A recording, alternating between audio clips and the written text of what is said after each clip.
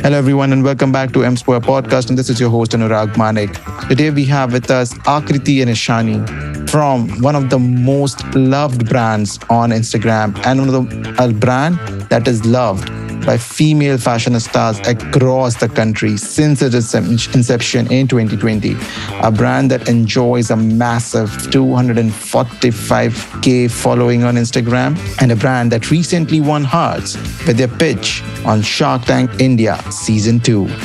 In this Shark Tank India special with M Square podcast, where we bring to you the background stories, what happened during the pitches, why Aman Gupta started dancing during a pitch, or why Anupam got pissed during a pitch, and many such backstage moments.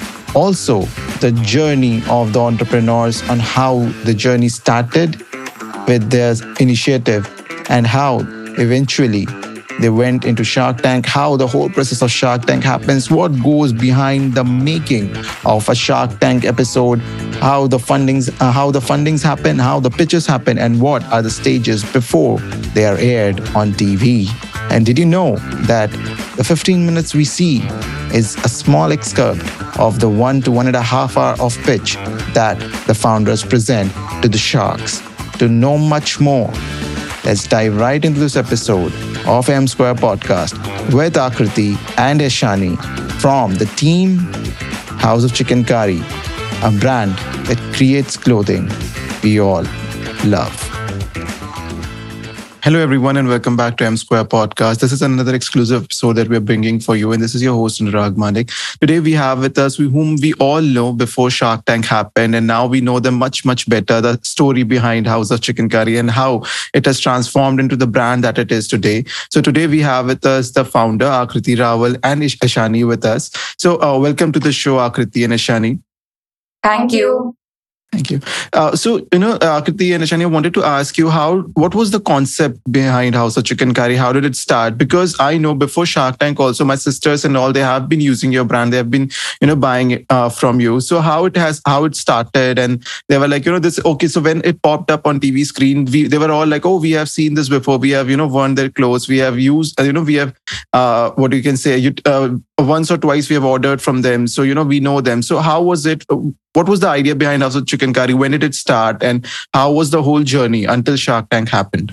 So House of CHIKANKARI started in October 2020, and I co-founded House of CHIKANKARI with my mother, who currently heads the production in the company and the operations. So the journey started with a hand embroiderer who she knew from a long time, because she was also always designing clothes for herself. She never took it up personally, professionally, Okay. but she was always designing clothes for herself. So the embroiderer called her up because in COVID he had lost his job, so he wanted some additional work. And he just shared, if she wants to get something made for herself, personally, if she wants to get some embroidery done on her clothes. And that's how, she had shared this thought with me. And I had left my job during that time in COVID, and I was Okay. researching on something, to start of my own. I wanted to do a business. So during that time, I really got, intrigued by the whole handmade industry, and I started researching on it a lot more. And while I was doing my research online on the internet, I read a couple of articles which said a lot of artisans had lost their jobs in COVID, and how even before COVID, the industry was anyway declining, but COVID had hit them more, and it was declining pre-COVID because of the lack of digital literacy amongst the artisans. Okay. And the fact that, it's really difficult for them to understand how tech works or a website works or listing on marketplaces works. So the whole demand for the handicrafts was declining, which was leading to a decline in the number of artisans also.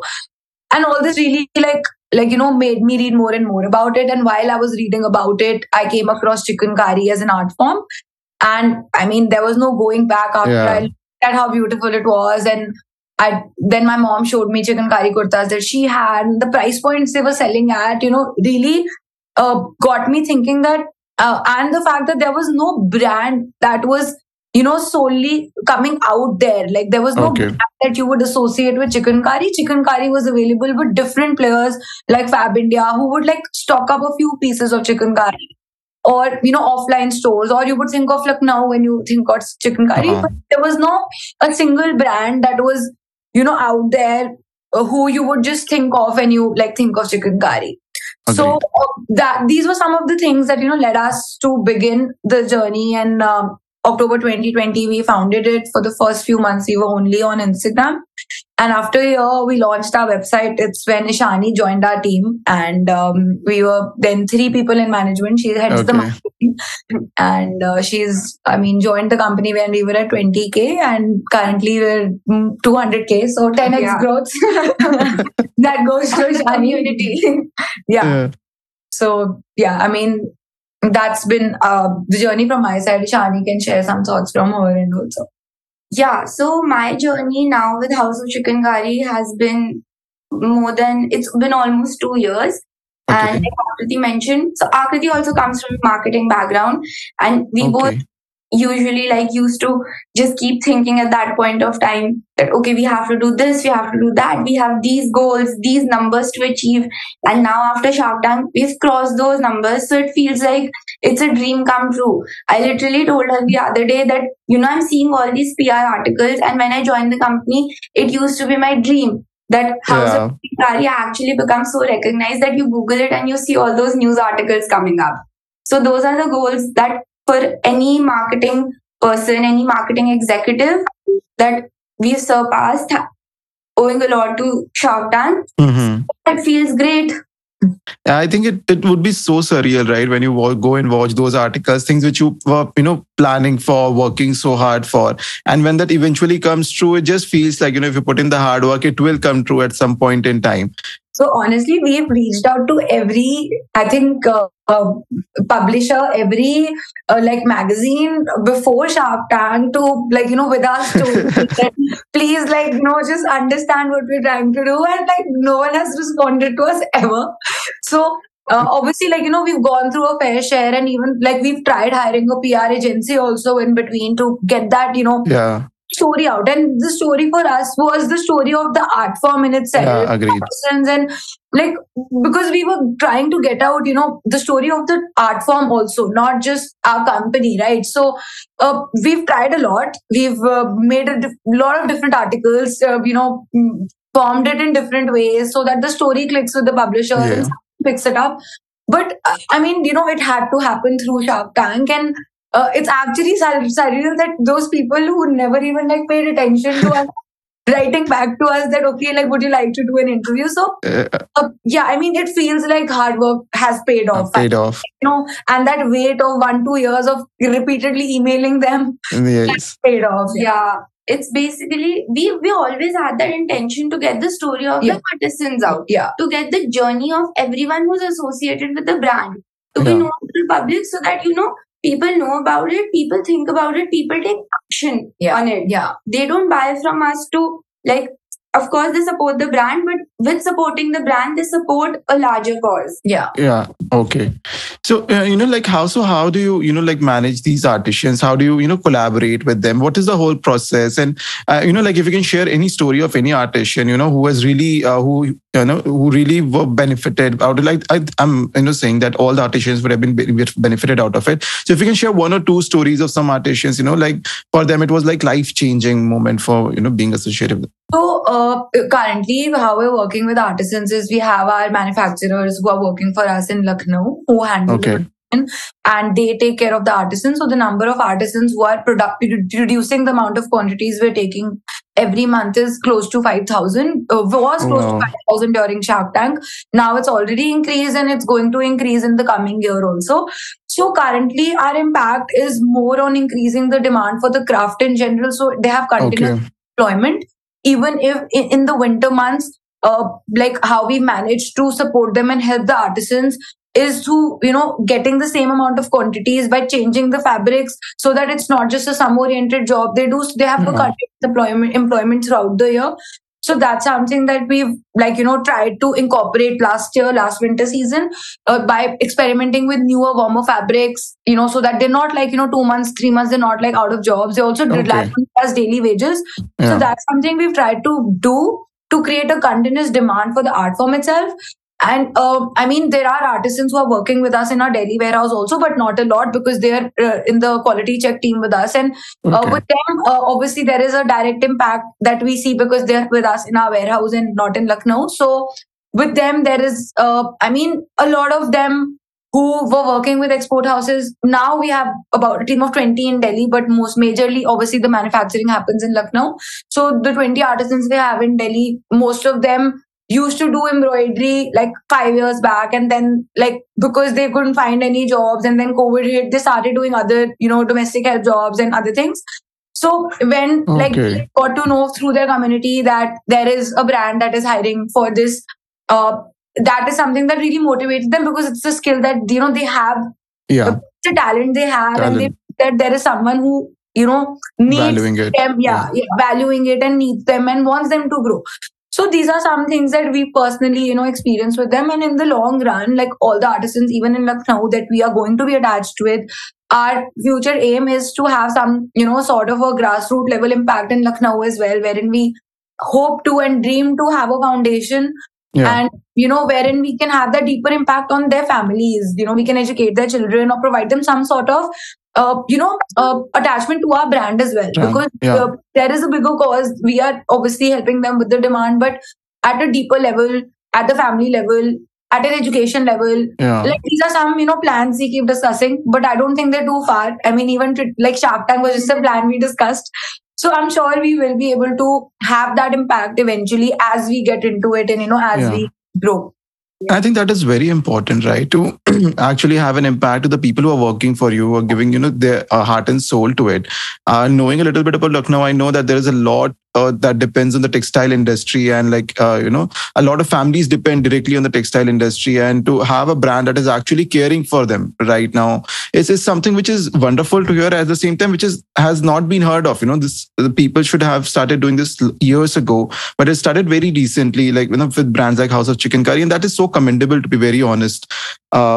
So, Akriti and Ishani, I wanted to ask, so when you start a brand like, House of CHIKANKARI, where you want to support the artisans also, but it is a category in itself, right? You're focusing on one niche of the CHIKANKARI, art type. So how difficult was it as a marketer, to market the brand? Because you have to market the entire category as a whole.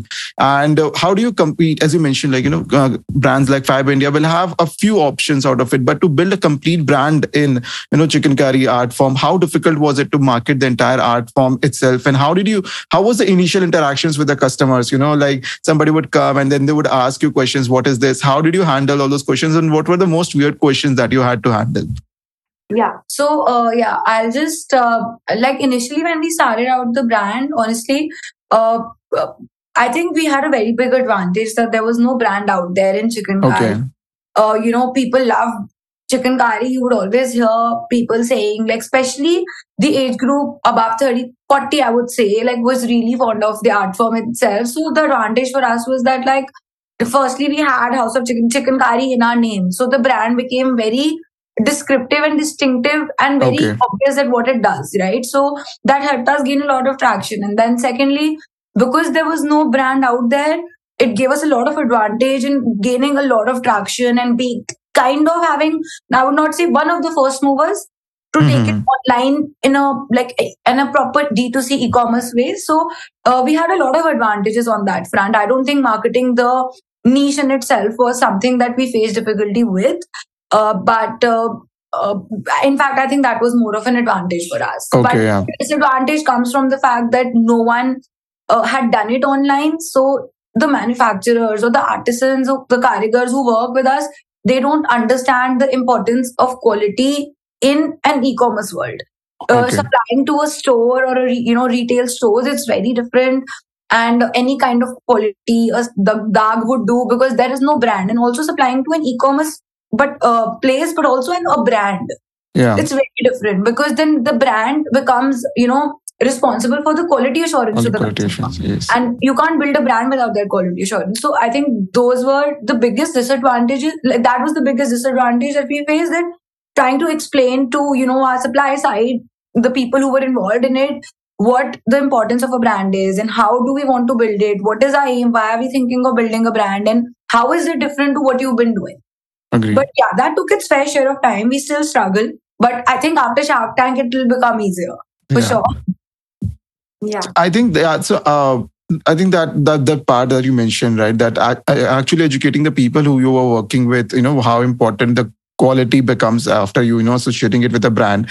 So how do you deal with it? Like it must have been you have to break a barrier, like that is in their minds. Okay, ye to aise hi chalta hai, and this is how it goes. But you have to go, and they will be like, we are working here for years and years, and now you're coming and telling us. So how did you overcome that inhibition in them? It's really difficult. I wouldn't say it's easy because you would explain something to them, and then and also because we are physically in Delhi. So we Yeah. would only go like say once in a few months, like 2 months or 3 months, right? So we're always on the call and you're explaining that this challenge has come up and this should not be happening. You need to understand.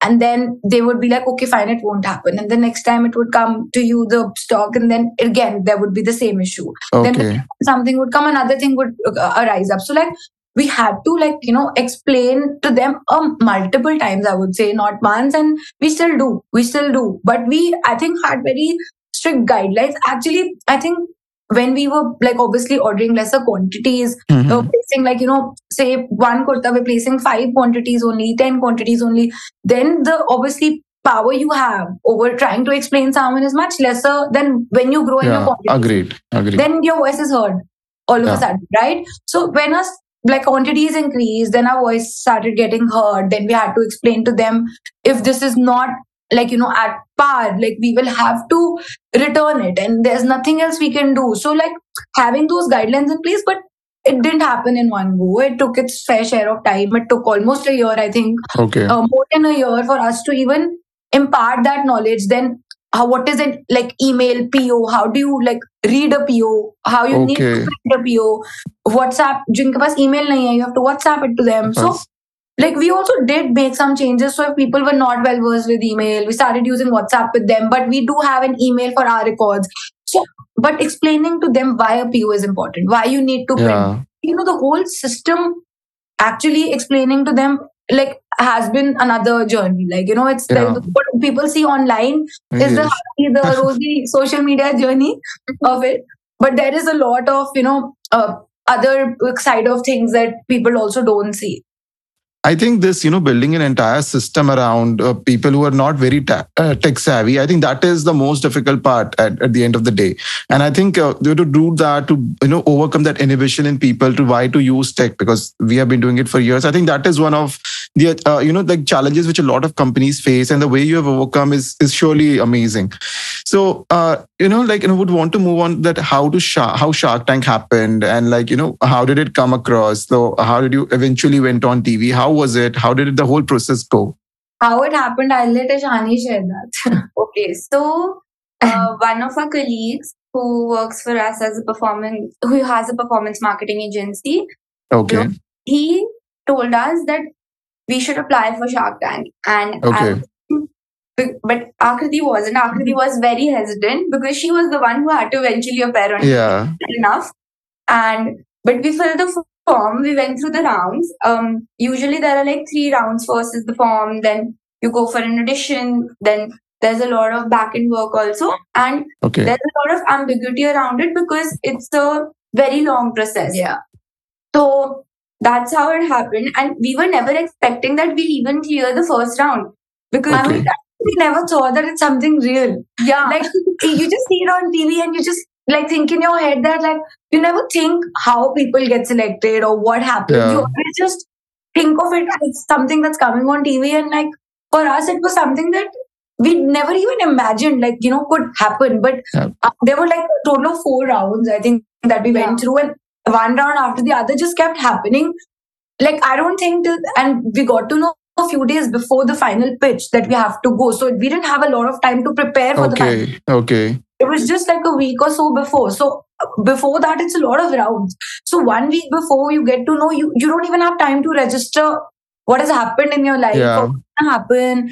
And I mean, yeah, we just kept going without even realizing that this is something real and what's gonna happen to us after that, because all good things have happened. And the amount of love like we've received from everyone, like our customers and like people around us, and just not for us, I would say, but like the whole team and the whole story that is exactly like, what we wanted to get out. Yeah. So I think that's helped a lot. And the journey has been amazing since.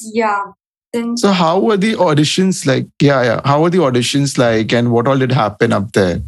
Yeah, so there's 4 rounds in all. We fill up an application form, and then there's a video round wherein like you have to send a video of your pitch. Okay. And that is like all this happens like 1 year in advance. So like we Okay, applied okay. in Jan-Feb 2021, and then you get to know every round takes like 2 months, I think. Then application, the video, and then there's the Delhi audition because we're Delhi based. So that's a whole day audition, and wherein the team first like hears your pitch and does a Q&A session with you. So my mom and I and Ishani were there, and post the Delhi audition, you just have to go for the final pitch, which is the final round. Okay. And with that, you get to know about a few days in advance, and once you get to know, you have to be in Bombay for like 4 to 5 days. The pitch is Okay. day, but like 3 to 4 days, you're just practicing your pitch, you're practicing the Q&A, like what you're going to wear. Like, so there's obviously a whole team, that's taking care of all this. But I mean, they're really helpful. Sony team is really, really helpful in building that confidence, because it's really scary. I mean, as a normal person to be on TV, and that too in front of sharks, a real-time pitch. So the whole experience is really overwhelming. But the team really prepares you. They tell you to be calm, and like, they prepare you with the Q&A, everything. Like, they help you a lot. But like on the final day when you go in, I mean, whatever you prepare, you just forget it. Yeah. You pretty much don't say anything you prepare, but it does help you calm down. And there's some things in the back of your head that keep going. And yeah, I mean, the final pitch happens, and then you're on your own. You enter, and then it's a whole real like time thing that happens. So how was the whole experience of the final pitch, right? When you go in front of those sharks, and how is it? Like, I think it's a 1.5 hour whole pitch that goes around. So how grueling it gets for you? And like, were there any funny moments that happened inside the tank? There, honestly, on Shark Tank, of course, any investor, is going to grill you if they're going to give you your money. Yeah. Any investor pitch, be it Shark Tank or not, will always grill you on things about your business. But overall, our experience with Shark Tank was really amazing. And the sharks were very funny. They made us feel comfortable. When we were entering, we were very nervous, and like our heartbeats were racing. But once we entered and we settled in after a minute or two, like they were calming us down. And, like they were talking to us like friends, I would say, in the initial few conversations. So like they were asking about our journey, like, our relationship. So that calmed us down, and it was like speaking to a friend about your business.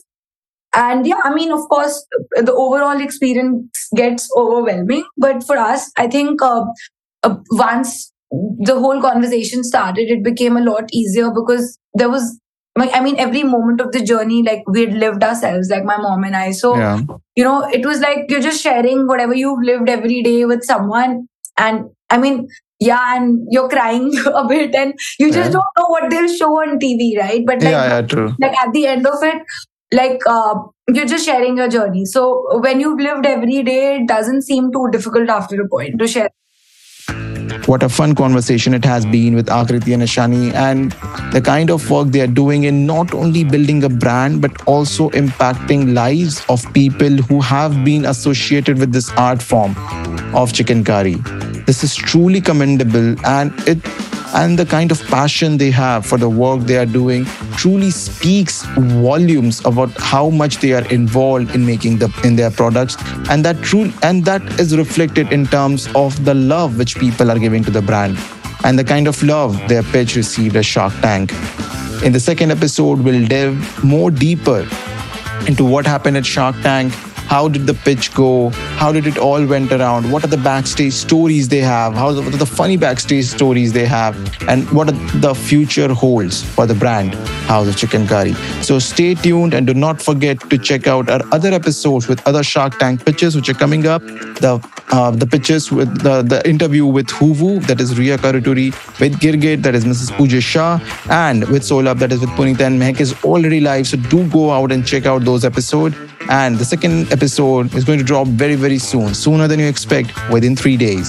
So do not forget to check that episode out. And if you like our work, please do follow us on Instagram at AnuragManik7 and at M Square Podcast. And do share this episode with any of your entrepreneurial friends who are there and whom you might feel can actually take some and can actually be benefited out of this episode and start their entrepreneurial journey, or in general, if you feel somebody would be happier listening to this episode of ours, do share it with them. We are trying to change lives one story at a time, and we would need your support in doing that. So thank you so much for listening to this episode of M Square Podcast. And this is your host, Anurag Manik, signing off for today. And as we always say, until next time, stay quirky, stay different.